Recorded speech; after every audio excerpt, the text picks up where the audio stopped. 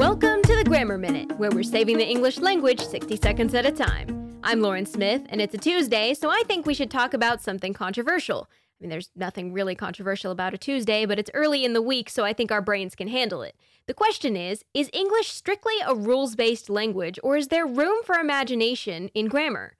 The fact that I'm running this podcast suggests that I'm advocating a rules-based system where the comma goes here every time and every semicolon must be followed by such and such a structure. Don't use semicolons, by the way, it's just not worth it.